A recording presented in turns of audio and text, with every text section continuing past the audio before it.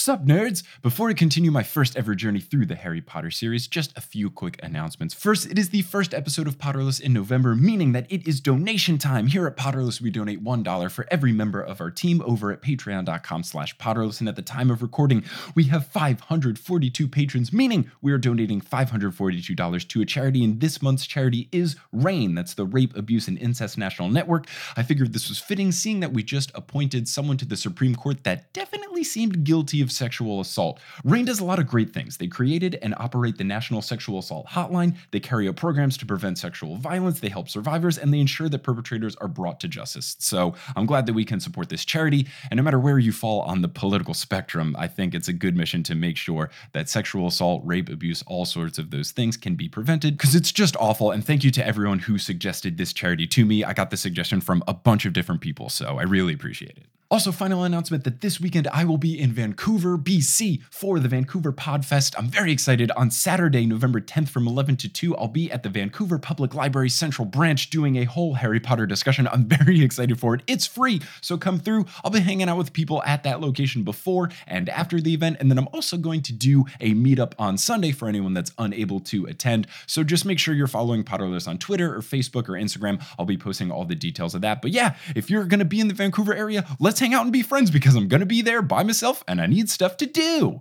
As you know, Potterless is part of an independent audio collective called Multitude, and there's a lot of great shows on there. There's Join the Party, which is a great Dungeons & Dragons podcast. There's Waystation, which is a Lost Girl fancast. There's my other show, Horse, which shows that basketball is fun for everybody to follow, not just sports people. And there's also Spirits, who celebrated their 100th episode 2 weeks ago, and I just wanted to say congratulations. Without Spirits, there would not be Potterless, and the fact that they made it to 100 episodes is amazing. So Amanda, Julie, and Eric, congratulations. If you want to get any information about all of these great shows or have us help you make your podcast dreams a reality, just go to multitude.productions. Today's episode of Potterless is brought to you by Audible and Calm, and speaking of support, we have new patrons to welcome to the team, so shout out to Finn, Silja A. Christensen, Frederic van de Ostende, Pifa Alarson, Spencer Sova, Danny Barker, Joseph Pearson, Mitz Rayam, Katja Soberg, Nadine Kramer, Alex Murray, Lauren Little, Chanel Terblanche, Sana Nomar, Kim Lutke, Niall Woolger, someone who made their name Bumbledore, and someone who made their name Runal Waslib. Shout out to Desiree DaCosta, who upgraded her pledge, and a shout out to Anna Siriani, Victoria Julian, and Lee Ganji Singh, who all had friends make Patreon accounts as gifts to them. And a huge shout out to our newest producer level patrons, Alex Basholta, Brian Williams, Caitlin Sullivan, Cecily Togbol, Raul Avila, Julie Stuckey, Mohsin Siddiqui, and Grace Riggles. They joined the ranks of Leanne, Vicky, Aaron, Erica, Calvin, Sadie, Jesse, Natalie, Deborah, Clow, Alex, Frank, Marchismo, Tori, Samantha, Juan, Jenna, Kieran, Luis, Rebecca, Abid, Caitlin, Benjamin, Rosemary, Jill, Marie, Lisa, Ariel, Romina, Camille, Anthony, Russell, Jenny, Dustin, Katie, Audra, Indiana, Eleanor, Sydney, Billy, Rosanne, Micah, Andrea, Nikita, Colette, Chrissy, Trina, Lala, Chelsea, Taylor, Lovekesh, Shivani, Ali, Cowmage, Cassandra, Roxy, Amelia, Sean, Jeremiah, Sarah, Jesus, Ben, Francisco, Rachel, Marcus, Zachary, Gabrielle, Jessica, Natalie, Arna, Brandy, Melody, Kristen, Jonathan, Zach, Elisa, Daisy, Jessica, Orchid, Jonathan, Joe, Isabel, Steve, Vivian, Samuel, Victoria, Elena, Takari, Darlene, Brenna, Jackie, Drake, James, Haley, Marino, Braden, Matthew, Taylor, Hannah, Angelina, Ash, Rossmarie, Peter, Maria, Fonas, Natalie, Hermione, Victoria, Lee, and Can't I Potter? Who never overcook or undercook their pasta. It's always the perfect al dente. If you want to be like one of these amazing patrons and get access to bonus content, my notes, discounts on the merch, and hey, guess what? New merch is coming next week. I'm very excited about it. You can go to patreon.com/Potterless and support the show today. But without further ado, let's get into episode 54 of Potterless, covering chapter 25 of Harry Potter and the Half-Blood Prince, guest starring Kelly Beckman.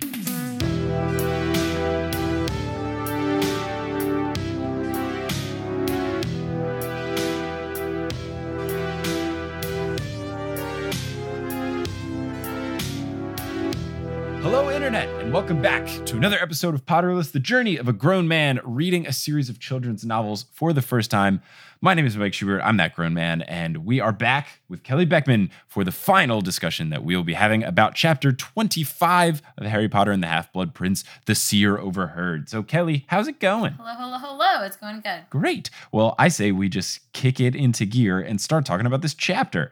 The fact that Harry is going out with Ginny is of great interest to the students at Hogwarts, mostly the ladies who have decided to become with Harry Potter this year. But Harry just doesn't give a damn about gossip because he's dating Ginny freaking Weasley, so he doesn't really have to worry about what anybody else thinks or says. He's very, very happy. He is. Romilda Vane apparently asked Ginny if the rumor of Harry having a hippogriff tattoo across his chest was true, and Ginny did the amazing thing of one-upping this rumor by saying that he does have a tattoo across his chest, but it's a Hungarian horntail. When she's describing this to Harry, and she tells him that she's done this, she says, quote, much more macho. Also, note here, Ginny and Romilda are roommates. Oh, Romilda is also her She's year a year Gryffindor. younger than Harry. Interesting, So, yeah. Yep. Wow, that's fun. That's interesting. Very much so. Harry asks what she told Romilda that Ron has, and she says a pygmy puff, but I didn't say where. Further proving that Ginny Weasley is the best character in the books. That's a burn I can get behind right there. That's a Ginny Weasley burn that I can get behind. Because it's very silly and playful and It's isn't just so mean in any funny. way, shape, or form. So everybody laughs. Ron scowls, saying that he can take away his permission if she wants, and Ginny scoffs, your permission, which is in the most italics that italics can be in the books. She brings up that Ron said he prefers she date Harry over Michael or Dean anyway, and Ron has to begrudgingly agree with this statement. What Michael did she date again? Michael Corner. Oh, yeah. He was a bad loser. Yes, he was. He was bad. Or, as I like to interpret it, a bad loser. He got all pissy that Ginny beat him in Quidditch, and he didn't like that because he sucks. Very glad she dumped him. So Ron says fine, as long as they don't snog in public, and Ginny calls him a filthy hypocrite, Yep. which is very true, because all Ron did for about half of this book was just lick Lavender's face all across the hallways, Yep. and the Great Hall, and the common room, and all over the place. But I do understand Ron not wanting to see his sister make out with his best friend. I can sympathize with that being a weird situation to be in. I mean, it's weird, but I don't know. Here I'm like, Ron, come on. First of all, it's not in Harry or Ginny's personality to be doing that. Yeah, Ginny saves that for secret corridors, as we've learned. Oh my gosh. And yeah, he just got done with making out with Lavender everywhere in front of everyone. So yep. Definitely a little bit of the pot calling the kettle black. Ginny's free time, unfortunately, though, is dwindling because she has her OWLs approaching. And Harry is sad about this, but still, he's just glad they're together. So he's in love. Yeah, of course. One day, Hermione sits down with Harry and Ron and tells Harry that she wants to talk about the so-called Half-Blood Prince. Harry, channeling every single person reading this book, says, oh no, not again. Hermione says that she will not drop it. She has been trying to think of who would have a hobby of creating dark spells, which I think it should be pretty clear is Snape. Even if I wasn't thinking Snape at this time, like, who else would do that? We've learned that Snape was all about this in the pensive trip that he took with the Marauders and stuff. This is definitely something Snape would do. There are other people who would do this kind of thing too, though. True, but there's other clues that should stand out more, and it's how I have put together that it's Snape. Because here's what we know about the Half-Blood Prince. He's good at potions, he knows dark spells, and is interested in dark magic of sorts. He likes to do that hex that James and Snape do to each other a lot, and this textbook was found in the potions classroom. Who used to teach potions? Like, there's lots of clues that they are all overlooking. These are all the clues that I have used to put together that it's Snape. I just don't understand how Hermione's doing all this research and hasn't thought about this. Why haven't they thought about it being Slughorn? Because Slughorn's not half-blood. Never mind. Or at least I don't think he Well, is. actually, we have no idea. He was in Slytherin, so you could... You would assume. You would Or their assume. odds are in the favor. But Snape was in Slytherin, too. Yeah, but they do know Snape is a half-blood. How do they know that? Like, Harry knows this. When Harry and Snape were doing the Legilimens, Oculimens thing, and he accidentally did the shield charm back to Snape and, like, saw into Snape's brain. Or I don't know if it was a shield charm. But Harry, during this training, saw into Snape's memory, and we saw that memory back where Snape was being an angsty teenager with his parents, and he was saying something about him being a half-blood and, like, crying in his room about it or something. That's how I learned that he was half-blood. Huh. So at least Harry knows it. Okay, well, I don't know. We don't know what Slughorn's blood lineage is. Yes, but the other thing to consider is that if Slughorn gave him that book, that means Slughorn would have had to have brought it that year, and then Slughorn would have been like, oh, you can take my old textbook, Harry. Whereas Slughorn, I believe in the scene, was just grab that extra book, and it seemed very much like, this book is in the potions classroom. Snape has taught potions the past few years. I'm just trying to point out other options. Yes, totally. I understand it. I get it. About. I'm just surprised that Hermione, who's being so thorough, has not considered this possibility. Speaking of Slughorn, though, they mentioned that Harry has not dared to go back to retrieve his book yet, and his performance in potions is suffering. And Slughorn has attributed it to his love sickness over Ginny. Yep. Which I just very think silly. Is like, okay. Yeah, a bit much, and that just shows how much Slughorn likes Harry, that he's just going to give him a pass. Harry says that the Half-Blood Prince didn't make a hobby of it. Hermione asks who says it's a he. Harry says, we've been over this, Hermione. And Hermione then slams down an old newspaper with a picture of someone who is described by the narrator exactly as this. Oh, here we get into your thing. I don't like this at all, and I hate it. A skinny girl around 15, she was not pretty. She looked simultaneously cross and sullen. Why is the third thing we learn about her after, like, her basic description and age, how attractive she is? I don't understand why J.K. Rowling is so obsessed with appearances. It's very concerning to me. I find it very uncomfortable.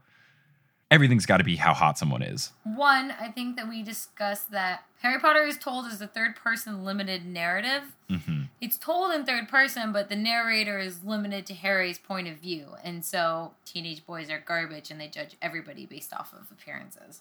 Yes. One. Two, J.K. Rowling uses appearance, and this is what you have a problem with, as a way to show that somebody is either evil or inept. Yes, and I don't like that at all. I think it just sets this weird kind of tone. And I'm just a big proponent of, having diversity and stuff like that, where a little kid reading the book can kind of see stuff. And obviously no little kid is going to think like, oh, I'm an ugly kid. Like, that's not something you really process when you're a child reading, or at least I didn't. But I just find it problematic that J.K. Rowling's like, well, if you want to be a good wizard, you got to be hot. That's step one. Well, here's what I have a problem with her saying this, is she says she was not pretty. She was simultaneously cross and sullen, with heavy brows and a long, pallid face. I think she could have left out the not pretty part, because pretty, first of all, is a very subjective term. Mm-hmm. Beauty's in the eye of the beholder and all that. Sure. I think that this girl could be pretty to somebody, and I think that probably a lot of the reasons that she's not conventionally pretty in this photo is because she looks cross and sullen. Nobody really looks beautiful when they're angry, unless you're Fleur Delacour. Well, some people have a good angry look, like Aubrey Plaza is always like grumping in Parks and Rec. I've never seen Parks and Rec.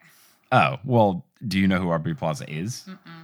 Just Google a picture of her, and I would say most of them are her making a grumpy face. She's still a very attractive person. But yeah, I just think that it's very silly that, like, it just doesn't need to be in this description. If it just said a skinny girl around 15 who looked simultaneously cross and sullen, blah, blah, blah, sure. I just don't get why it's got to be there. I think it was unnecessary, but I think that a possible explanation for it would be that we are seeing things mainly from Harry's point of view, and Harry is a 16-year-old boy and a little bit garbage and gonna objectify people. Yeah, I guess that can be the justification, but it still makes me a little uncomfortable. It just seems unnecessary. It's like there's some, what book is it? There's a book where, The Stand by Stephen King, which is a very long book. It's a 48-hour audiobook, so it's... Oh my goodness. I've been working on it for, I think, like 2 years on and off. But there is part of the book, it's got like rotating narrators, so to speak. Like every chapter is told from the perspective of someone else. And one of the chapters is told from the perspective of a guy who's racist. So he keeps using slur terms against people, like uses the N-word and stuff. And like, even if that is the justification, it's still very uncomfortable to read. And it's uncomfortable. I guess a Stephen King book is more for adult audiences. These are kids' books, so I don't know that any kid is going to understand, oh, yes, well, this is told in the third person omniscient, so the only reason they're talking about appearances is because Harry is... A lot of kids are going to read this book. I don't think you should put so much emphasis on how people look, and it just makes me sad. Yes, I agree. But also, in that book you were just describing, the fact that he uses the N-word and uses a lot of racial slurs is letting the reader know what kind of character he is and what kind of person he is. And by doing that, it's not just arbitrarily throwing those things in there. It's a means of characterization. But, again, that's told differently than this is. Yes, I agree with you. I'm just trying to give some reason as to maybe why. Yeah, I understand the reason. I don't know. I just think it's unnecessary. And it's always we are hearing about Sirius being attractive and Voldemort being attractive until he becomes evil, and like Petunia always being described as Horseface and blah, blah, blah. Yeah, blah, why blah. did Petunia have to be ugly? Why couldn't Petunia be beautiful like her sister? Well, she has to be Horseface because Petunia is written like that. Dursley family is specifically written against like people that picked on J.K. Rowling in school. So got to get a sick burn in by making fun of them every single book for 7 books in a row. So this girl, who we must know is not pretty, is named Eileen Prince. She is captain of the Hogwarts Gobstones team, which raises a few questions for me. First, there's a Gobstones team? There used to be, at least. Yeah, there's not anymore. But Well, there might be. You don't know. Well, they never talk about it. Gobstones is like marbles, right? So you're telling me that the school, one of the, I don't know if you consider this a sport or if it's like the speech and debate team where it's not necessarily a sport, but each school has a team and they compete against other teams. You're telling me that people go from school to other schools or house to other house playing marbles against each other? Like, this would make way more sense if it was the Wizard chess team, because that actually, chess is a intense game that takes a lot of strategic planning and thoughtfulness and lots of, cunning moves and deception and stuff like that.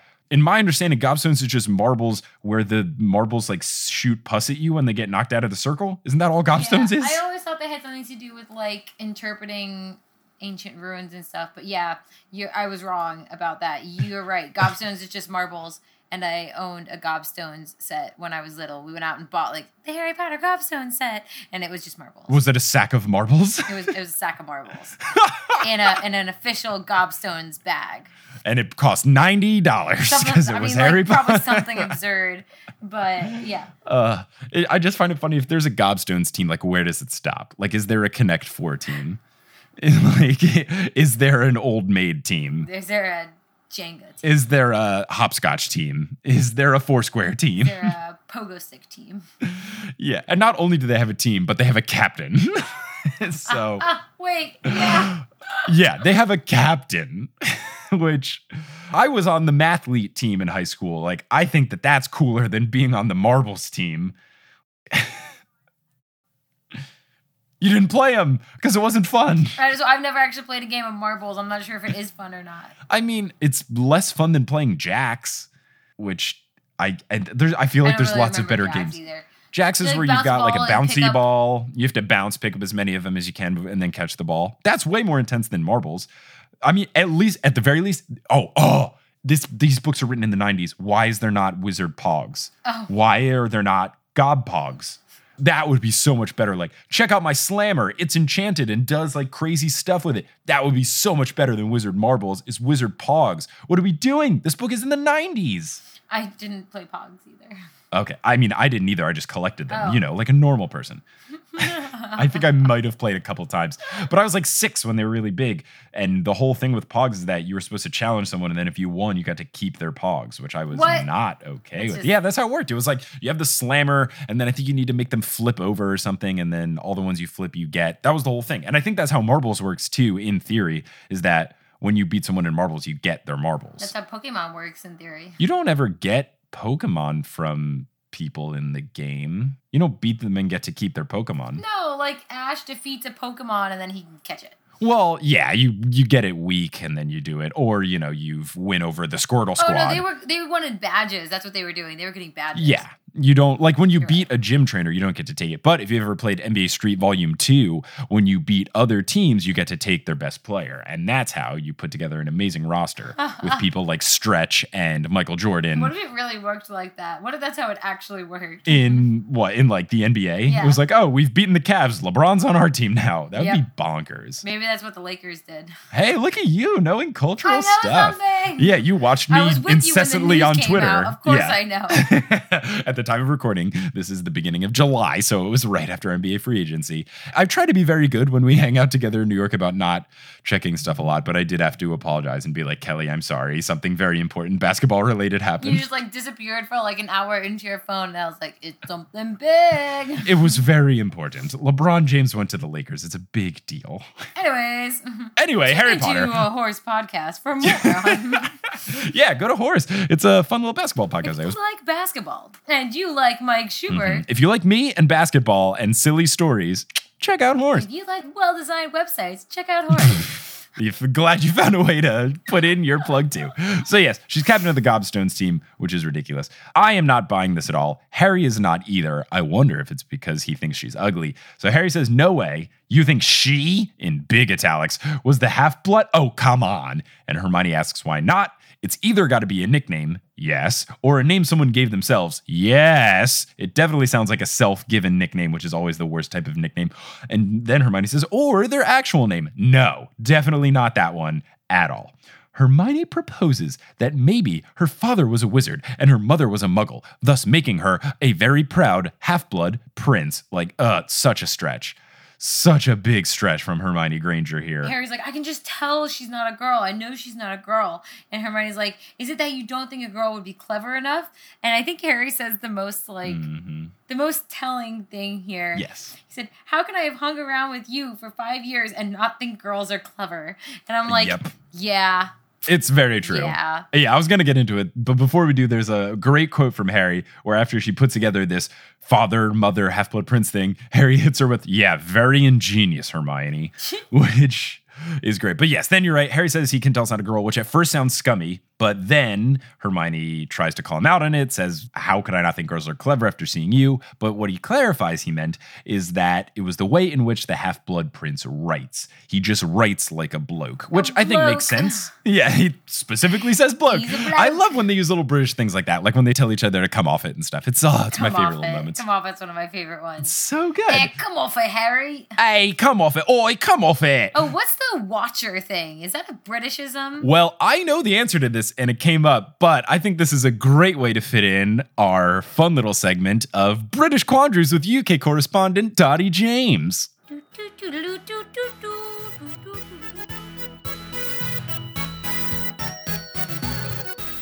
As far as I'm aware, Watcher is not an everyday term anymore. I believe it's a generational thing. I'm not quite sure why she put it in the books.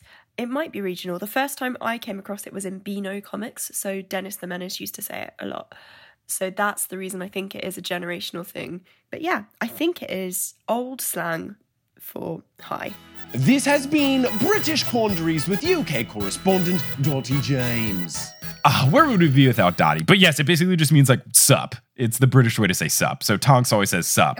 Yeah, but writes like a bloke, and which I can get, both in terms of either handwriting or just kind of the way in which someone writes, because the quotes that we've gotten from his inscriptions in the book, the Half-Blood Prince's inscriptions, are very much to the point and direct. So it seems like kind of a boyish type thing just to be like, this spell for enemies, and not really describing a whole lot or drawing pretty pictures or having nice handwriting. Which, if we're being honest, it would have been nice if he had described that a little bit better than he did. Yes, it totally would have. But we do know that he has bad handwriting because Ron can't read the handwriting in the book. It notes that in the past, and just statistically, I think that boys are more likely to have bad handwriting than girls. My handwriting is garbage. Worst grade I ever got in school, penmanship in kindergarten. Yes, but my mother's handwriting is abysmal, and my dad's handwriting is beautiful. My mom and dad weirdly have very similar looking handwriting. Interesting. I don't know if it's like one of those things where they say, you know, when couples are together, they start to like look like each other or like act like each other. I wonder if their handwriting melded to look like each other. But yes, my Aunt Judy has garbage handwriting. When we get cards from her around the holiday season, we all gather together and we play the great Schubert family tradition game of try to figure out what Aunt Judy wrote. And you just look over the card and you're like, does that say I love you or see you soon? Like, it's very much trying to use context clues and letter shapes to guess. It's always a challenge and a fun one. So thanks, Aunt Judy, for the fun little game we get to play together.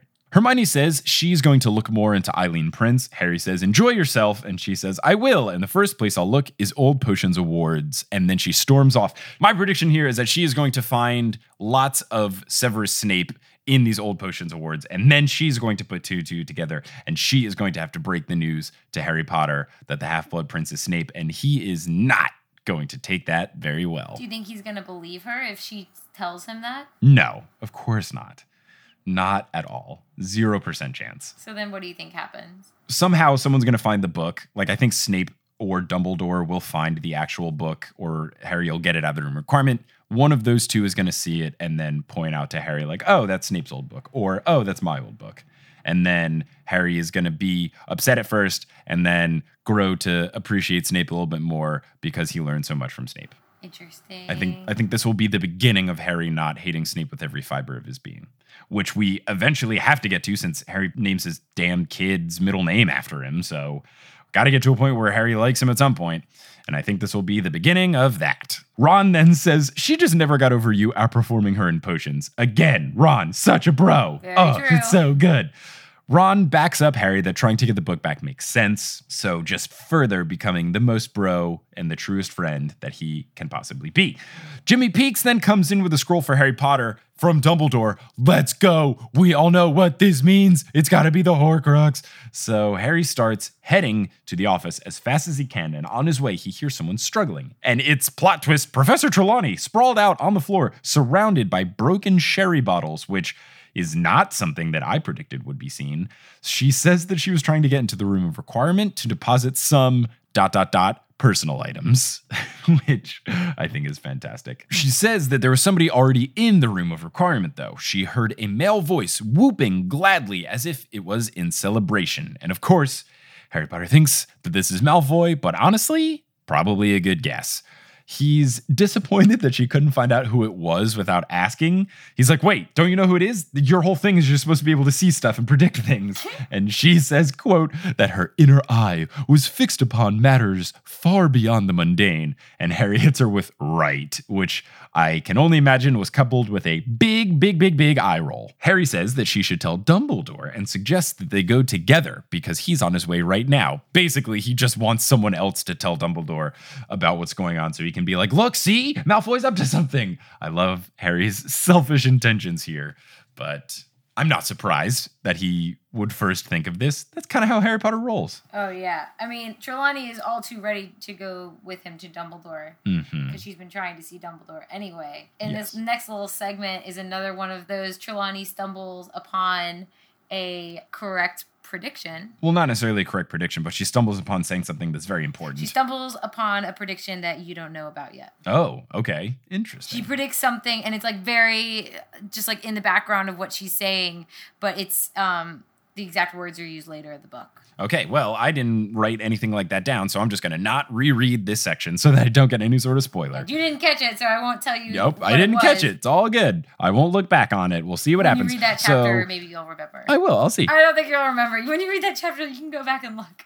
Okay, I will go back and look after I read the chapter. So she is appreciative and then tells the story of her first interview with Dumbledore. It's all the stuff we already know. But then, big old plot twist. She drops the bombshell that Snape is the one who interrupted the interview and heard the prophecy. I was very wrong. I thought it was like Pettigrew in rat form. I thought you already knew this. No. This is the first time they say it, that it's Snape. You know, it got interrupted by someone that was like working for Voldemort, but I thought that it was Pettigrew because Pettigrew was his rat, figuratively, but also literally. It just mentioned an interruption and that they got kicked out of the inn. Did Harry not ask who interrupted? Of course he didn't. It's Harry. He never asked any important man. questions. He never does. He's Harry Potter. I wonder if Dumbledore would have told him anyway, though. I don't know. Probably not, seeing that Dumbledore has an interesting reaction when Harry breaks this news to him. So this makes me like Snape even less because Snape facilitated the death of Harry's parents. Harry, very understandably, gets super pissed, yells at Trelawney to stay there as he goes to see Dumbledore alone. Harry busts in, Dumbledore does his enter thing, and Harry wants to be really mad at Dumbledore, but Dumbledore right off the bat says, I found where I think another Horcrux is, let's go and figure it out. So Harry has this weird situation where he's really mad, but has a change of heart because it's a more important matter, but he's still really upset. It's a little bit of back and forth, but he seems as if he just kind of drops it and is much more interested in the Horcrux situation. Dumbledore says that he thinks that there is one in that cave where Voldemort terrorized those kids, which I'm very interested about because I have no idea what Voldemort did in the cave. I was asked on the spot, I believe it was with Miel. She asked, what do you think happened in those caves? And I couldn't think of anything. I literally don't know. I'm not sure if we ever actually learn it or if that's one of those J.K. Rowling things where they don't tell you what happened, kind of like the Bertha Jorkins thing. Is that true? It's one of those things you don't learn? People can't see your head nod. You don't learn. You learn about the cave and what happened in the cave on multiple instances, but you don't learn what he did to those kids in the cave. And I have always wondered, what did he do? I think it's one of the things that in an interview, J.K. Rowling said she'll never explain. That's one of the things she said she'll never explain. I just want to know. What did he do? What could he have done? He was like 8 years old. What could he have done that was that terrifying? I mean, he killed a boy's rabbit. That's pretty gruesome, but Here's my altogether not theory. that horrible. What's your theory? My theory is J.K. Rowling couldn't think of anything good. Oh, Michael. I mean, it's really bad.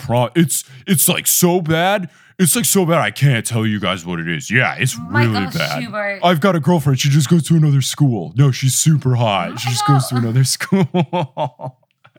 That's my theory, but maybe she has something in mind. But you're right. He's 8. What did he do that was so damn bad? Yeah. We talk about murdering people. What is worse? I don't know. We could just laundry list things that are bad. But given that we have descriptions of lots of really bad things in the book, I find it interesting that she doesn't describe that one. Did he molest them? I hope not. He was 8. Would he even be able to? I mean, I didn't get boners when I was 8.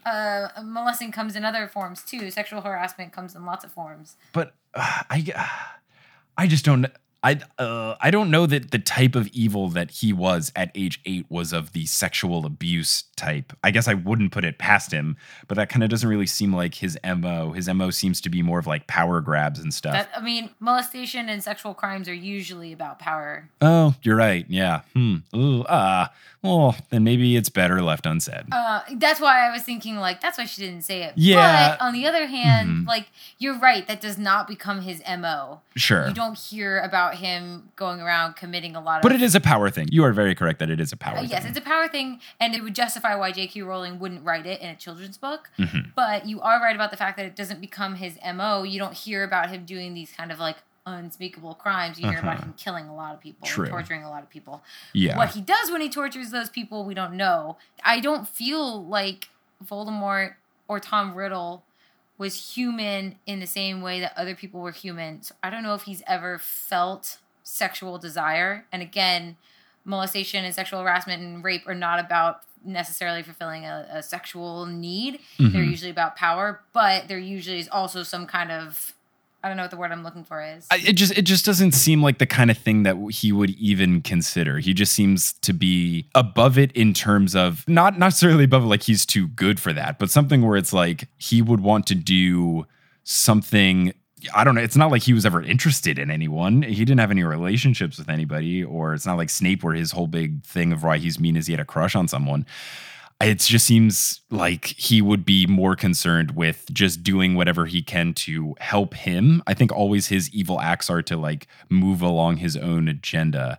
But when he was a kid, he was just kind of like figuring out the extent of his power. So maybe it was something he did as a kid and then he never did again because he was like, okay, I can do this. What else can I do? And he was still kind of like figuring out his stuff. Yeah. But you're right. It just doesn't seem like something he continued to do. It's not like he's got like a harem of ladies where he's just, controlling them and doing stuff that he wants. Yeah, or men. He doesn't have a harem of anyone where he's doing like weird kind of deviant stuff in that regard. Basically, they said that he mentally scarred the kids in some way. So do you think he like did a really bad karaoke performance or something?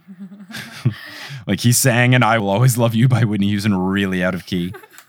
At this point, he's 8 years old. He can't do the Cruciatus Curse, which is his kind of signature MO for torturing, and that's how he's tortured people into mental oblivion before. Yeah. So, like, what did he do? It could have been what we had discussed, or, like, maybe he brutally tortured or mutilated an animal physically in front of them, or he inflicted some kind of traumatizing hallucination. True. Or he forced them to do things that they didn't want to do, or like... Yeah, I think that's probably more in play.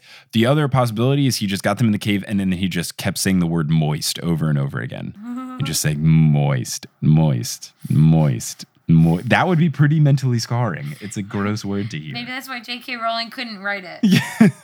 Maybe he read them his own poetry or his screenplay for his movie that he's been working on. An interpretive dance or a one-man play that he forced his friends to go see. With no intermission. Or he made his friends move all of his stuff up 6 flights of stairs. Sounds familiar, Kelly Beckman. I've mentally scarred so many people. You did rope me and your family into doing it over 4th of July weekend. You guys decided to visit while I was moving. Either you were going to watch me do it alone or you were going to join me. I believe you were quoted as saying, "Oh, the timing of your trip is so great because that's when my lease is up." I mean, I didn't say, hey, come on July 1st. You did give us 2 free bottles of wine afterwards. And some beer. And, a place to sleep in New York That City. is true. That is invaluable. But I bought the beer and the wine was just left behind by your previous tenants. What? So you didn't even get to do the stereotypical, I bought a pizza, guys. I brought bagels. Okay, never mind. That was all worth it. You did bring us bagels, I and they were delicious. You went to Brooklyn, which is basically like going into Mordor and back. I mean, it's pretty far. It's quite the trek. Gotta go on that L train, Hold on there, past Mike. I think you need to take a trip to the pharmacist and get some more chill pills, because it's time for Wingardium Adridosa.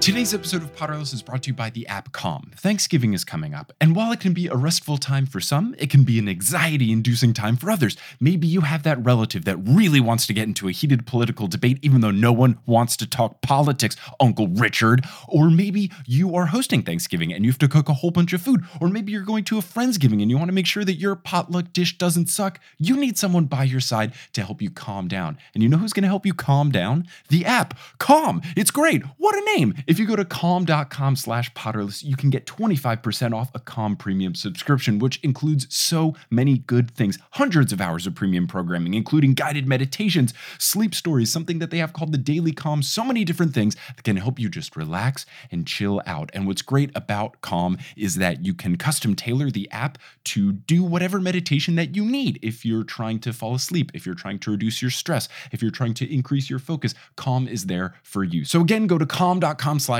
That's calm.com/Potterless. Get 25% off a premium subscription, and you can find out for yourself why Calm is the #1 app for sleep, meditation, and relaxation. And you can conquer Thanksgiving, eat your turkey, and go straight into a tryptophan-induced food coma. And now you'll hear words from a few sponsors who make it feasible for me to be a full-time podcaster. Some of these ads will be read by me, others of them won't. The ones that aren't are inserted locally, so if you live internationally, don't be surprised if you hear an ad in your country's native language. And once those ads are complete, we'll get back to this episode of Potterless.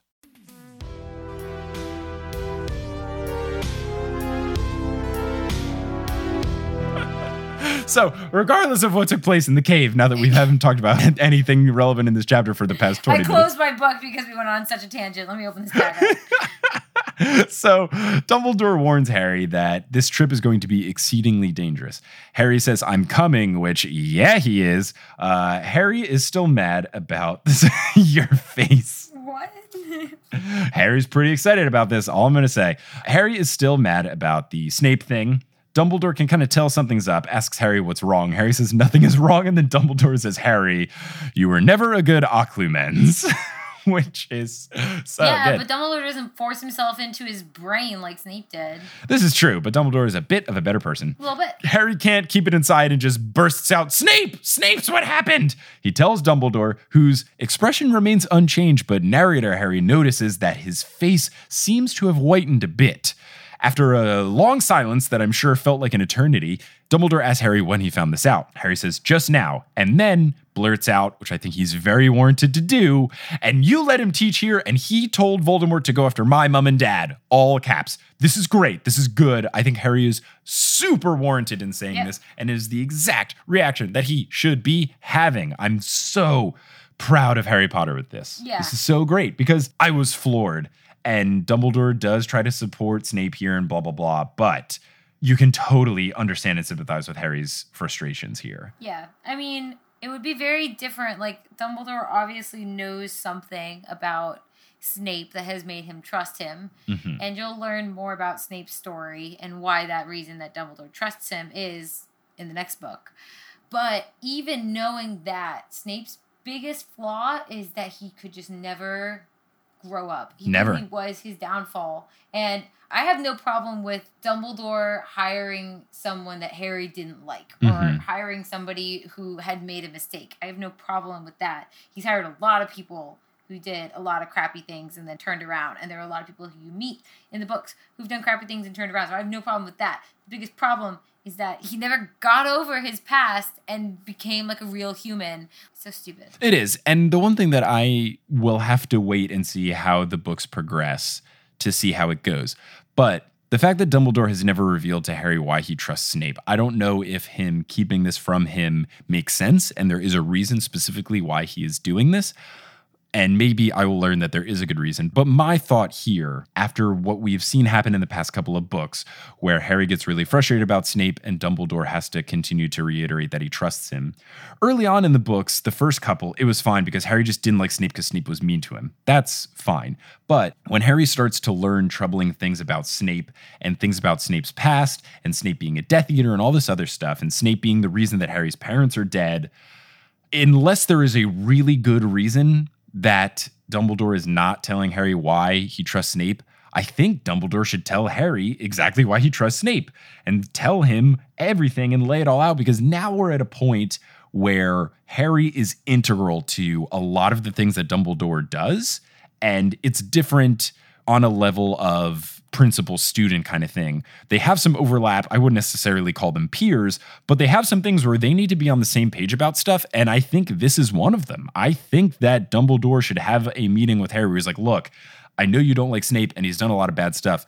Here's everything. And Harry's old enough now where he should be able to learn this stuff. There is a reason why he has not told him. Okay. And I actually think that the fact that Dumbledore has not told him is a very large testament to Dumbledore's character. One of the few.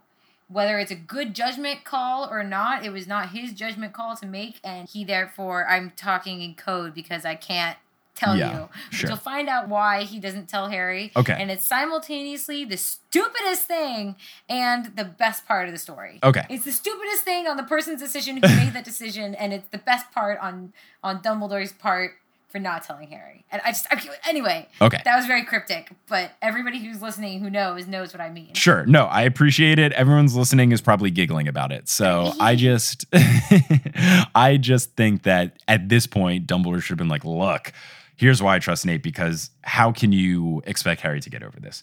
So Dumbledore is about to say Snape made a mistake, and Harry hits him with, don't tell me it was a mistake, sir. He was listening at the other side of the door. Dumbledore clarifies he was still under Voldemort's employ that night, and he had no idea that the boy would be Harry. Basically, what Dumbledore is saying is that he's a Death Eater. He's going to relay things to Voldemort. If he had known that Voldemort was going to interpret the prophecy as, I'm going to go murder James and Lily's kid, obviously he wouldn't have done it. But, not necessarily. Obviously, he wouldn't have done it, because then Harry brings up a great point where he's like, do you think he's really mad that he murdered his biggest enemy? Mm-hmm. Do you really think that he's mad about that? Yeah, exactly. So then Harry, which I love the narrator says this, Harry let out a yell of mirthless laughter, which is what I do anytime someone calls a foul against me when I play pickup basketball. I usually laugh to the gods above. I play sports very differently than you play sports. Yes. I have never said a word to anybody, any opponent on the field ever. See, I love playing those head games. I take that back once. What was the one time? What did they do? Murder your teammate? That seems like that's what it would take for you to say something mean. I think she fouled me as a soccer. I think she fouled me on a goal scoring opportunity. Because I never speak to an opponent, but every now I'll look at a ref and be like, can you explain that call? Or I don't speak to the other people because I don't want to say something. I get very competitive, and I don't want to say something I don't mean. See, I get very competitive, and I say lots of things I don't mean. I know. And so this girl, had done something. I turned to the ref and was like, how is that? I'm sorry, sir. How is that not a foul? And he was like, blah, blah, blah, blah, and then walked away. And the girl was like, I don't know if I should say this. It's going to make me sound so bad. Say it. Oh, come on. I've done a million things worse. The girl was just like, it's called playing soccer. And I was like, it's it's called being a bitch. Yes. I felt so bad about it, but I was just No, like, that's so good. That is so come and good. like pushed me in the back, and I was so mad about it because Well, that's dangerous. That's how people get hurt. And then the thing was, she started talking to her friend about me. She's like, that girl, she's so easy to defend. Oh my gosh. I was just like, I'm like, ref, how is pushing me in the back not a foul? And he's like, blah, blah, blah. And she's like, it's called playing soccer. I was like, oh, no, it's not. Anyway. Don't worry. I have said far worse things. I try not to speak when I play games because I get really competitive and I know. Well, that's partially why I let out the mirthless laughter, is so if I just laugh it off, it stops me from saying things that are very mean to other people. I just kind of laugh, which gets the point across that I disagree with them without me saying anything deliberately mean.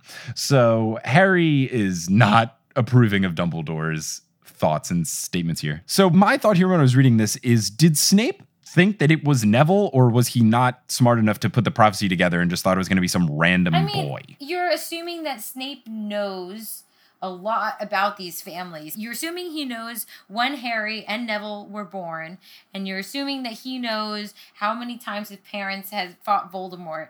You're assuming that he knows all these things. I mean, we have seen how obsessed with James and Lily Potter that Snape is. I would be absolutely shocked if he didn't know the exact time of Harry's birth. I would be shocked. After school, he went and joined the Death Eaters, and he lost contact with that entire side of his life. Oh, okay. Yeah, and I guess they don't have Facebook because it's the 90s. Because they're wizards. And it's the 90s. So, yeah, Harry claps back, as you said. He hated my dad like he hated Sirius. Haven't you noticed, Professor, how the people Snape hates tend to end up dead? Which, very real statement by Harry Potter. Wait, like who else, though? Who else? Let's see. James Potter, Sirius Black. Yeah. I guess that's it. I don't know if there's anyone else that he hates. I don't know who he really hated. Pettigrew and Lupin are still alive. I mean, he and Pettigrew is supposedly chummy Death Eaters. Nah, I don't think they're chummy. I think he still doesn't like him because he was a marauder for a long time. Probably so. And then he became Voldemort's like right-hand rat. Dumbledore says Snape felt great remorse when he realized how Voldemort interpreted the prophecy. He believes it to be the biggest regret of his life, and Dumbledore thinks it's the reason that Snape came back to the school. So I find this very interesting. I'm assuming this whole situation was the change of heart, but I'm still not a big Snape fan. Nobody should be. Yeah, no one should. Anyone who is, I am confused by your reasoning. I say this while I have my Always mug that I'm drinking out of right now. Yeah, questionable mug choice. I probably would have gone with a Ginny quote or something. It was a gift. What can I say? I'm trying to think, what quote would I get on a mug? There are countless really good Dumbledore quotes. Yeah, there are, but they're like meaningful. I want one that's like mean and Pick funny. a Ron one. Yeah, like a Ginny against someone one. Or I could get one, you know how like all those kids, before they like eat their meals in the cafeteria, they always say Wizard On really loudly? I could get one that says that. Haha! I love when people think that that's true and that they just missed it in the books. It's my favorite thing in the world. You could get a Can't I Potter. That would be very good. Can't I? Oh, it's so beautiful. How does anyone hate Voldemort?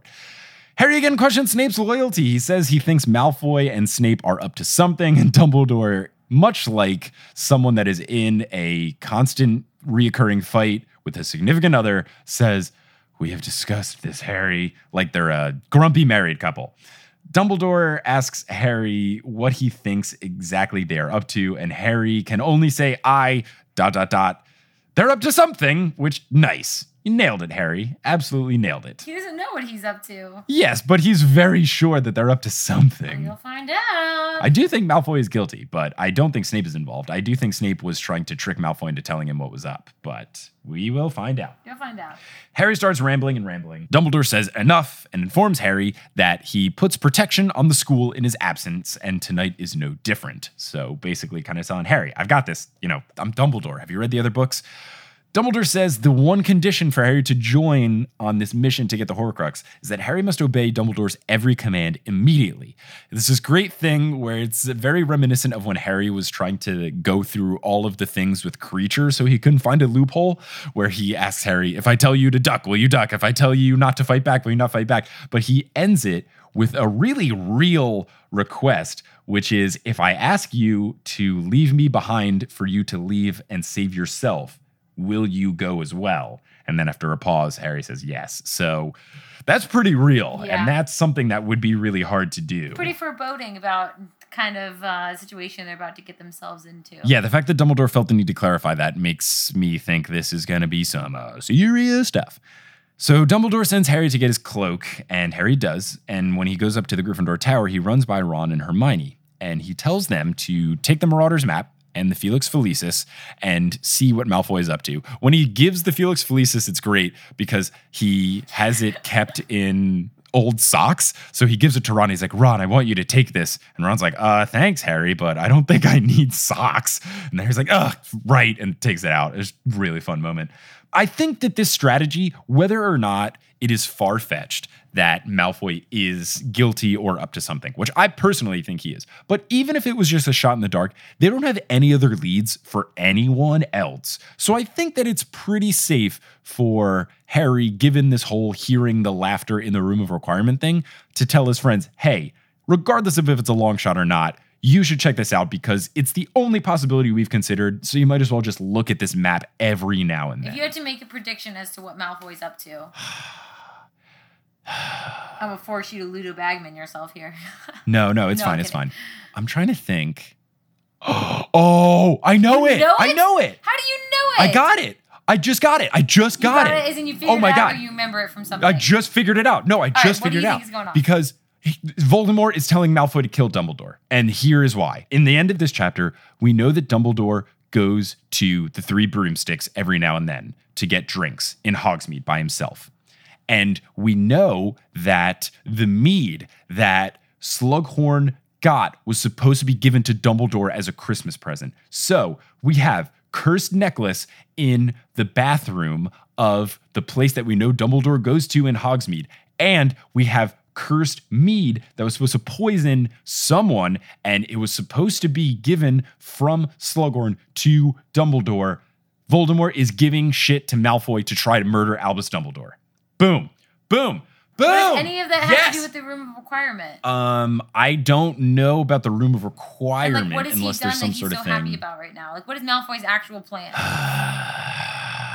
I think the plan is to murder Dumbledore. And that's why I think, and I know that Snape murders Dumbledore, and I don't know why, but now I think I know why, because Snape made the unbreakable vow to Narcissa that he would keep Malfoy alive. If he breaks the unbreakable vow, he dies. So there's going to be some sort of showdown where they're in a circle, and it's like Voldemort and Snape and Dumbledore and Malfoy, and Voldemort's basically going to have Malfoy at one point and say, I'm going to kill Malfoy unless you kill Dumbledore. And then Snape kills Dumbledore because Dumbledore is okay with it. Well, part of the unbreakable vow was if Draco is unable to complete the task, will you complete it for him? And that's what's going to happen. Snape's going to kill Dumbledore because Snape is still going to be undercover, and that is too important and essential, so Dumbledore is going to let it happen. Boom, boom, boom, boom, boom, boom. I don't know exactly what's going on with the Room of Requirement. I don't know if there's some situation where Malfoy can communicate with Voldemort in the Room of Requirement. That would be my only guess. But what makes you think that Voldemort thinks Malfoy is worthy of even talking to him? Because Malfoy's much? at the school. Like, Voldemort doesn't really have people he's close with. And he doesn't reveal his plans to a lot of people. I know, but he needs someone inside the school to do it. And the only thing that you can do is get a student. He's got Snape. Yeah, but it's something where, like, Snape would be too easy. And Dumbledore knows Snape's past. So he would theoretically suspect it, where he wouldn't suspect a student to be doing these things. Well, you'll find out very soon. I think that some of your predictions are correct. Some of your predictions have gaping holes in them. I think everything I've said is fact. Oh, this is going to be great. Or it'll be Ludo Bagman. So some of your wider sweeping predictions are correct. Your more specific predictions, we'll see. I think I'm correct about everything to the T. Dumbledore said, I know that Rosmerta's involved too, and we'll get into that later. So Harry leaves them the Felix Felicis, and he stops them from interrupting him. He can tell that they're about to interrupt and protest. He says he has no time to explain. I think this is a pretty smart plan. He didn't even have time to say goodbye to Ginny. Unfortunately, he didn't. But she was studying for owls anyway, so she's not even going to notice he's gone. What if he dies? Yeah, he's not going to die. He's got Dumbledore. Come on. And there's another book.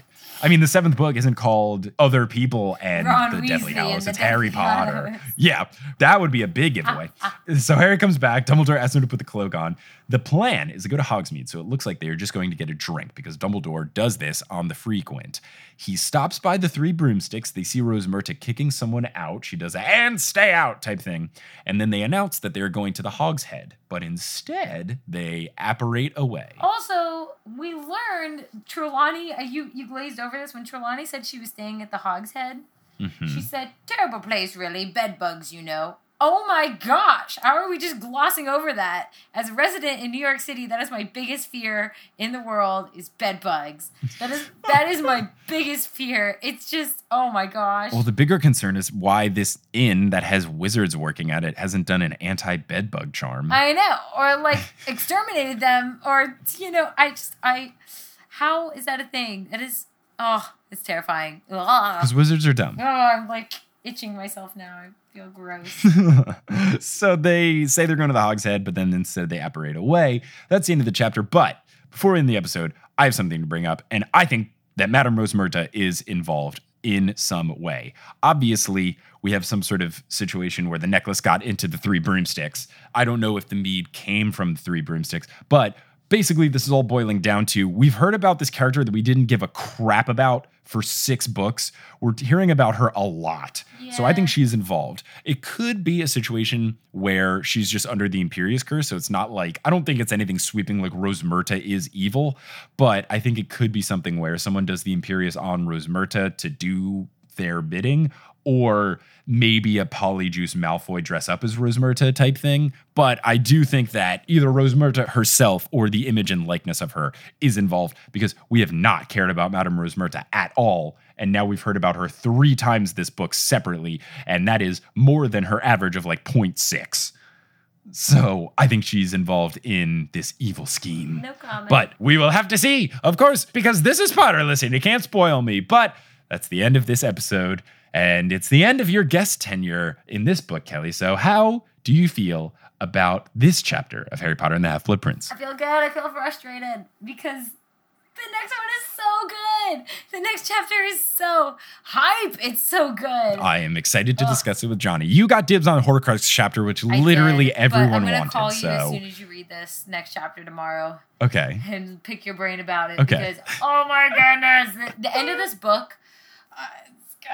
Okay, I'm excited. I mean, I thought Horcrux was that reaction because that chapter was nuts, and we talked about it for like an hour and a half. I don't know how you're going to do it with Johnny. You've got 5 chapters, and most of them are hype. I'm very excited to get to the chapters. I'm really excited to finish up this book because it's so good. This is the best book. It's really good. It's so phenomenal. But this chapter was also really fun. And thanks for joining along, Kelly. Thank you for having me. No problem. Is there anything you want to promote? Maybe talk about the websites you do or anything like that? I would like to promote Harry Potter. I think it's a great book series. I'd like to promote kittens and all cats. I think they're great pets. Uh-huh. I would like to promote being environmentally conscious. You turning haven't off seen Captain lights Planet. when you You leave the hypocrite. room, You hypocrite. and not flushing the toilet after you pee.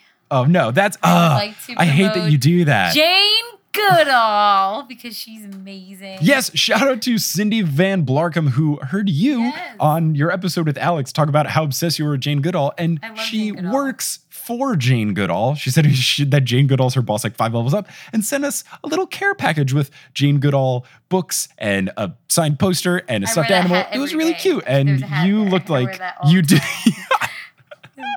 You looked like a kid in a candy store who just got every Christmas present that they wanted.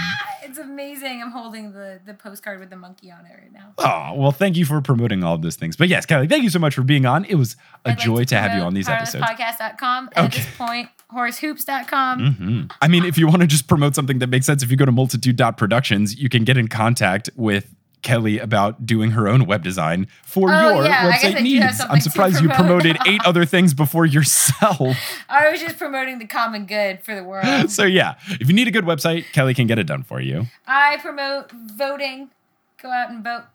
All right. Anyway, Kelly, thanks so much for listening. Listener, or being on here. Listeners, thank you so much for listening. And until next time, as they say in the wizarding world of Harry Potter, before they brush their teeth at night, Wizard on! I said it in the intro, but just in case you skipped it, new Potterless merch is coming soon. I'll make a big announcement about it next week when it's all live, but follow along on Potterless' social media so that you know exactly when that new merch comes. Potterless is created by Mike Schubert, it is hosted by Mike Schubert, it is edited by Mike Schubert, it is produced by Mike Schubert, as well as Leanne Davis, Vicky Garcia, Aaron Johnson, Erica and Calvin Bauer, Sadie Bear, Jesse Horgan, Natalie Klobuchar, Deborah Wilkins, Klaus Lopu, Alex Stark, Rebecca Adamek, Frank Chiodo, Marchismo, Tori Larsick, Samantha Rose, Juan Sanfilio, Jenna Dowsett, Kieran Webb, Luis Nusak, Abida Med, Caitlin Jordan Pontillo, Benjamin Bridges, Rosemary Dodge, Jill Boulay, Maria Lisa C. Keen, Ariel Bird, Romina Rivadeneira, Camille Dog, Anthony Bonarigo, Russell Dunk, Jenny Nilsson, Dustin Wolin-Cooch, Katie Rogers, Audra, Indiana Mercer, Eleanor Curlin, Sydney Cawthorn, Billy Hinton, Rossanne Batamana, Micah Cull, Andrea Franz, Nikita Power, Colette Smith, Chrissy Hutton, Trina Unadcat, Lala Palmer, Chelsea Green, Taylor Armstead, Lovekesh Longer, Shivani Patel, Ali Madsen, Calmage, Cassandra Aponte, Roxy Chaos, Amelia Krause, Sean Montag, Jeremiah E. Hurd, Sarah Nink, Jesus J. Morales, Ben Silver, Francisco Bautista, Rachel Guthrie, Zachary Polito, Gabrielle Medcroft, Jessica Ann, Natalie Jung, Arna Gutna daughter, Brandy Baldonado, Melody McInnes, Kristen Chavez, Jonathan Swaney, Zach Ross Klein, Elisa Figueroa, Daisy Cartensdaughter, Jessica Jacob, Orca Grower, Jonathan Foy, Joe Harrison, Marcus Zeller, Isabel, Steve Trellower, Vivian Santos, Samuel Miner, Victoria Renee, Elena Takaria Ront, Darlene Ruiz, Brenna, Jackie Clear, Drake Perez, James Stepp, Haley Hastings, Marino, Braden Morrison, Matthew Mouster, Taylor Fulton, Hannah Shepard, Angelina Withred, Ash Prosser, Rosemary Heisa, Peter Bemis, Maria Vega, Fonas Ebner, Natalie Lozano, Hermione Hoff, Victoria Julian, Lee Ganji Singh, Alex Basholte, Brian Williams, Caitlin Sullivan, Cecily Togbol, Raul Avila, Julie Stuckey, Mohsin Siddiqui, and Grace Riggles. And can't I, Potter? Web design by Kelly Beckman, and the music is by Bettina Campamanes. You can find Potterless at facebook.com/Potterless, twitter.com/PotterlessPod, instagram.com/PotterlessPodcast, and our website, PotterlessPodcast.com. All the bonus content lives at patreon.com/Potterless, and thank you so much for listening. Until next time, as they say in the wizarding world of Harry Potter, wizard on!